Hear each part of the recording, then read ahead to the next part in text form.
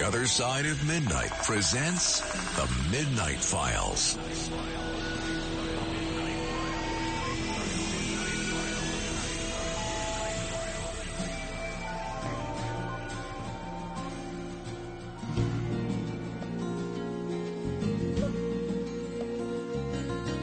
Midnight in the desert, shooting stars across the sky.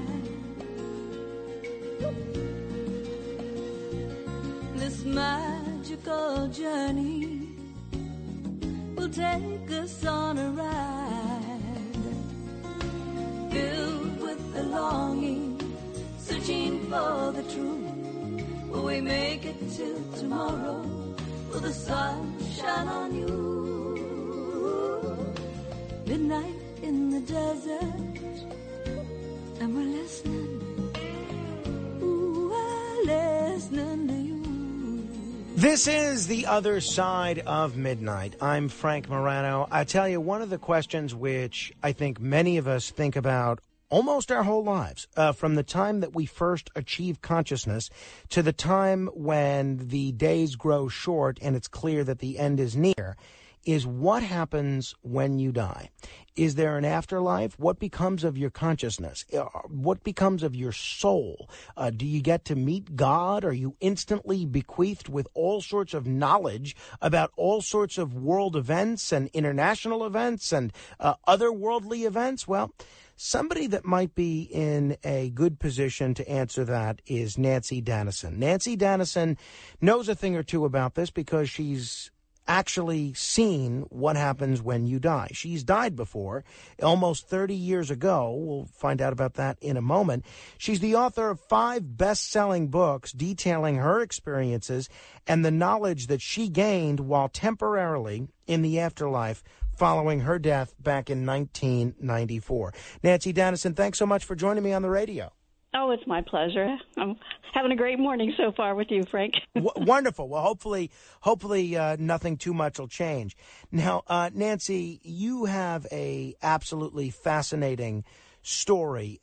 Just before we talk about what happened in 1994, tell us about what your life was like prior to March 14th, 1994. I know you were a very successful trial lawyer. You had a national reputation. You were working for a big, prestigious law firm. What else was like life for you? What else was life like for you prior to the incident that we're going to talk about?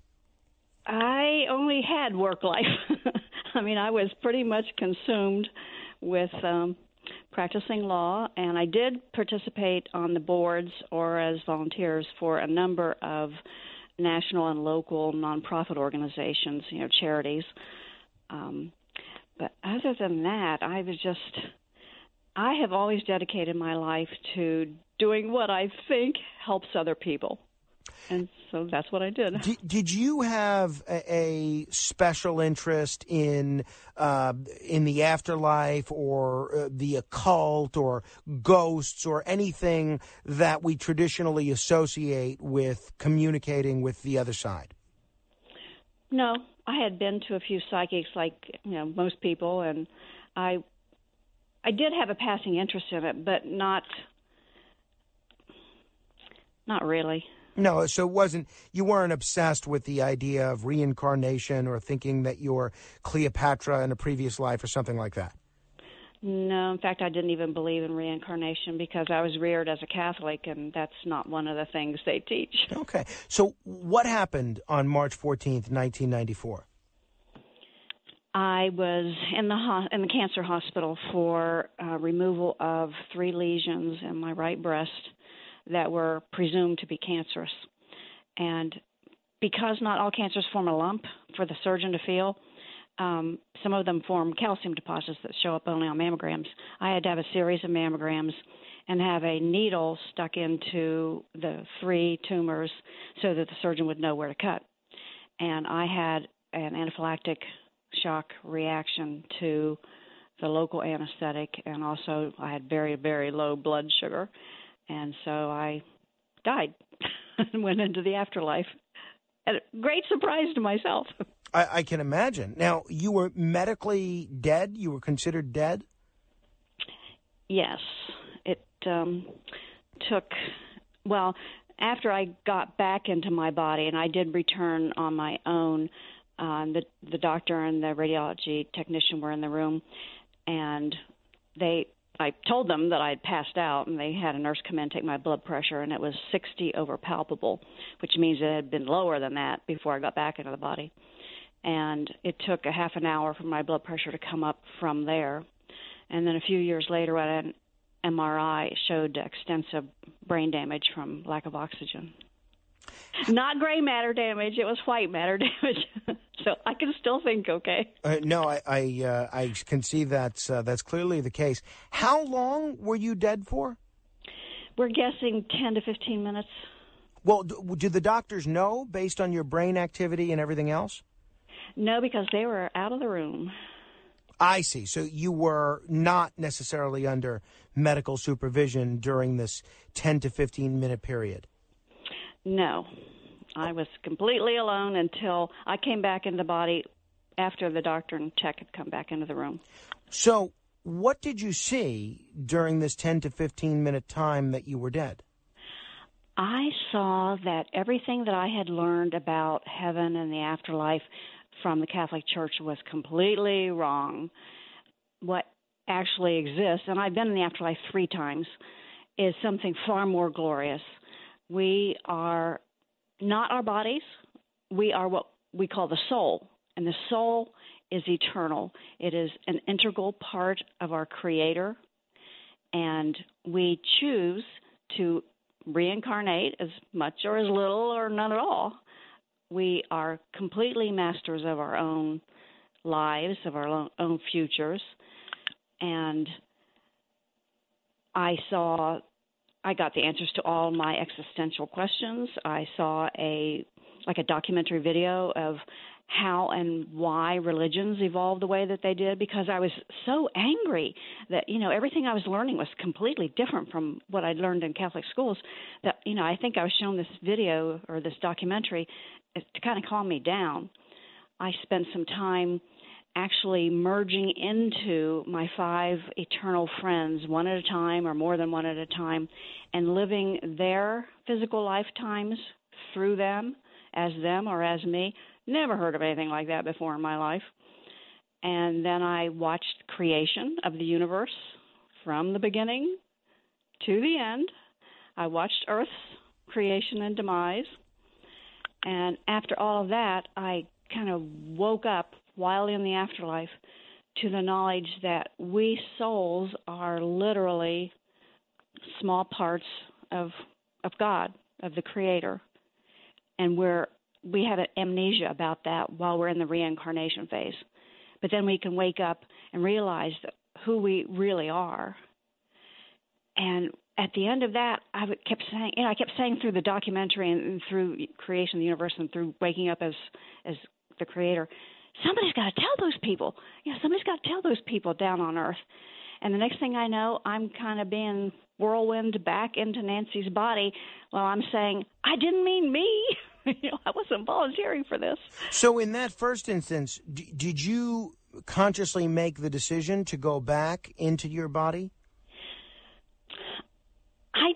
I don't remember doing that. I don't know whether it was my decision or whether it was the Creator's. And by the way, people just tuning in, we're talking with Nanci Danison. If you want to learn more about her story, you can check out her website, NanciDanison.com. It is Nanci with an I, Danison. She's the author of 5 books detailing the experiences that she had and the knowledge that she gained while temporarily in the afterlife. And just so folks are understanding exactly what you're saying, that documentary that you say that you viewed, that you watched that in the afterlife. It wasn't an actual documentary that you watched on Earth. No, it played in my mind, complete with like somebody talking in my ear, explaining things to me, and then there were also like TV chyrons, running along, giving me time periods. Does God really sound like Morgan Freeman? Can you tell us that? Oh, I wish. No. What I call God, I call Source instead of God, has no physical characteristics whatsoever. It's pure energy. And what were the occasions that you visited the afterlife after that initial experience in March of 1994? I died a few months later, and I don't really know why.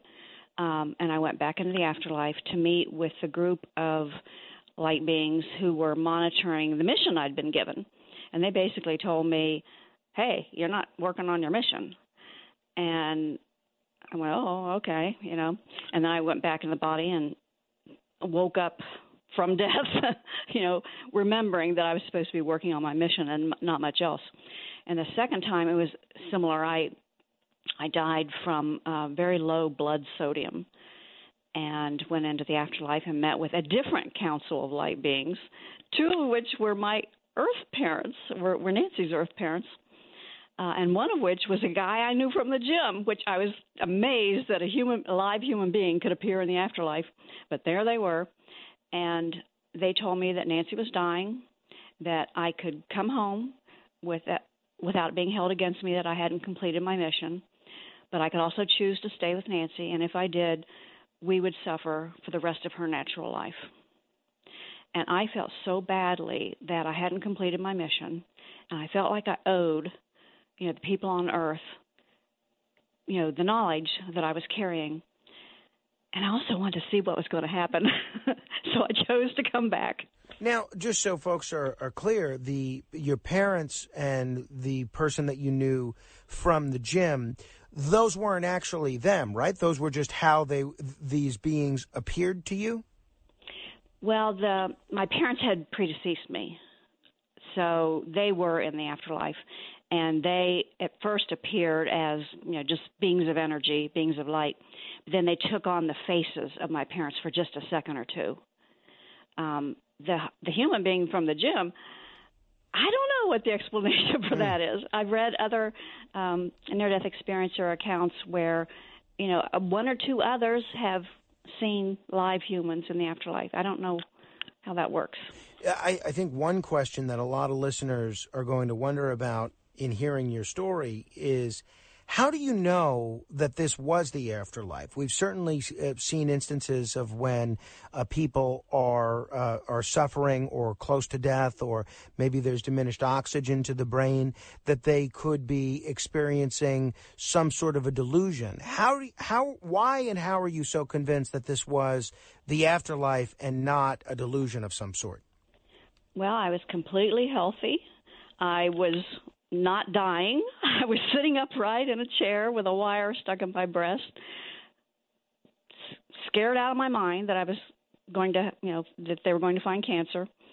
I was sweating and my heart was pounding, and I just felt horrible. And then I started slowly getting out of my body, and I could feel every second of it. So I was completely conscious, aware, awake every moment of this experience. I have felt every single instance of my body shutting down, getting out of it, going into the afterlife. And as I went through these various stages of afterlife, like in the back of my mind, I was going, oh, yeah, I remember this. And the thing about the afterlife is, and every near-death experiencer who comments on it agrees, is way, way, way, way, way, way, way more real than human life. You look back at human life and go, oh, that was like having a dream, or it was like having part of me asleep and having this adventure. So and also things occurred that I couldn't have hallucinated because I didn't even know they existed. I see. And what about the third instance of your visit to the afterlife? What were the circumstances there, and why did you make the decision to return to your temporal body in that instance? Well, that was the one where I died from low blood sodium. I ended up in the hospital for 3 days. When I came back into my body, I dialed 911, and I went to the hospital. And what did you learn about life on this earth when you were in the afterlife? I learned that human life is driven by two big engines. One is biology, and that is the result of evolution and the scientific principles that Source, God, infused into the energy that creates the universe. The other is called manifesting. And manifesting is the power that the deity has to create physical matter, what humans perceive to be as physical matter. We souls live inside the biological entity that is run according to biological principles. We souls have the exact same power to manifest physical matter and physical life because we are part of the Creator. And what we unconsciously do is we create life's events and opportunities in accordance with what we truly and deeply believe. So whatever you started believing as an infant in the womb, as a small child going through school, whatever those beliefs are, whether they're right or they're wrong, you will manifest for yourself a human life that matches those beliefs. No, so your first book on this subject was called Backwards, Returning to Our Source for Answers. And then you wrote a second book that was the result of trying to address so many of the questions that you got about your first book and the experience that you had. What were some of the most common questions that people asked you that led to the publication of that second book? Well, a lot of them were, the same questions you've been asking me. Some people wanted to know whether the body could exist without the soul. They thought the soul was the engine or the power source for the body, and it's not. They wanted to know whether, the deity is all-knowing and sees everything, and, if it loves you unconditionally, why would it punish you for breaking his, most humans think God's a he. And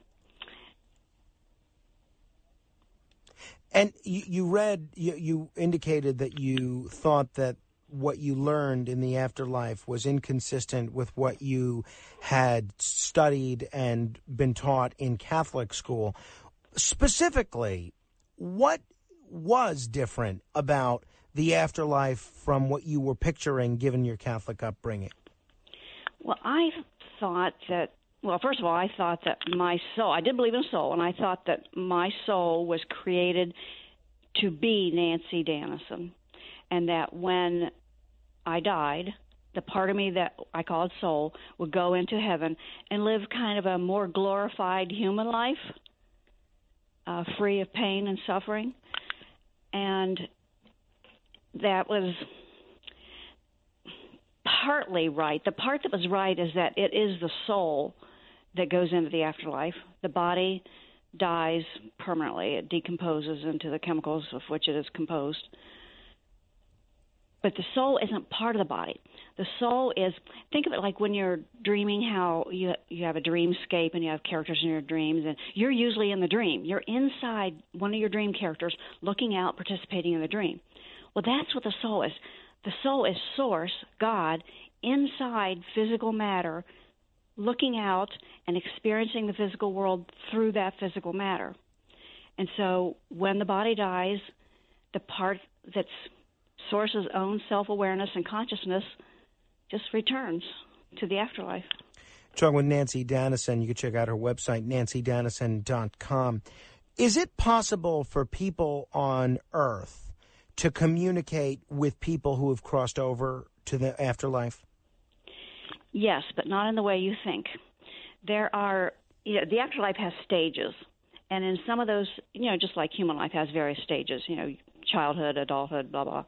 The afterlife has stages, and during some of those stages, we souls in the afterlife can communicate back to the part of us that's still in human life.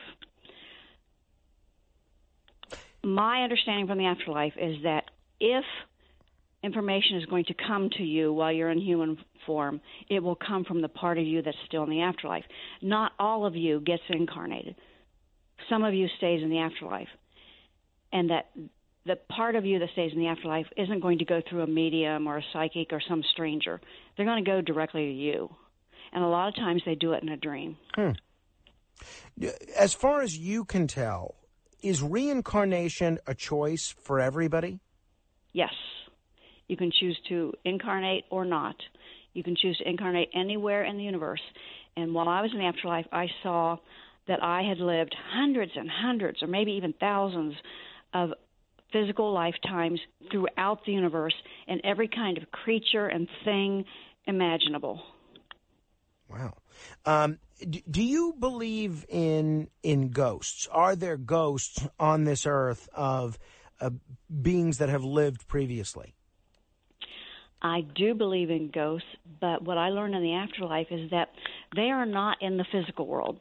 What happens is because we all exist within the same mind. We all exist within Source's mind. From time to time, we get a glimpse of another part of Source's mind, and we call it a ghost. But they're in the spiritual world. We're seeing into their world instead of them being in ours. And in terms of, I know you do a lot of workshops now, which are very well attended. I'm wondering what goes on at these workshops. If people are interested in learning about your experiences and learning about the afterlife, what do they learn if they participate in one of these workshops? I learned so much in the afterlife that I do webinars on various slices of topics, like the one I'm going to do on June 25th is called "Be Your Own Psychic," and it'll cover the information that I learned in the afterlife about, how you can access information in the afterlife yourself. I did one on the root of all evil. Where does evil come from, and why does it exist, and why doesn't Source stop it or intervene? I can't think of some of the other topics. Mm-hmm. I did one on the 5 purposes of life. I did one on the stages of the afterlife. It's just, whenever I think I've got about an hour's worth of information on a topic, I'll make that the subject of a webinar. Got it. And you indicated that some of the knowledge that you received included how and why religions evolved in the manner in which they did. Why did they? I mean, whether you're talking Christianity, Judaism, Islam, Hinduism, Sikhism, whatever the case may be, from the knowledge that you gained, why did these religions evolve along the manners in which they did? Because humans are innately afraid. That early humans were terrified of the natural elements, and so they deified them. They thought, the wind must be a god, and if I do something to appease the wind, if I do something to please the wind, I will get fair winds for sailing. Same thing with the sun and the moon and, everything that humans needed for survival and wanted to control, they deified. And then, as time passed, they started deifying planets and stars and, just about anything.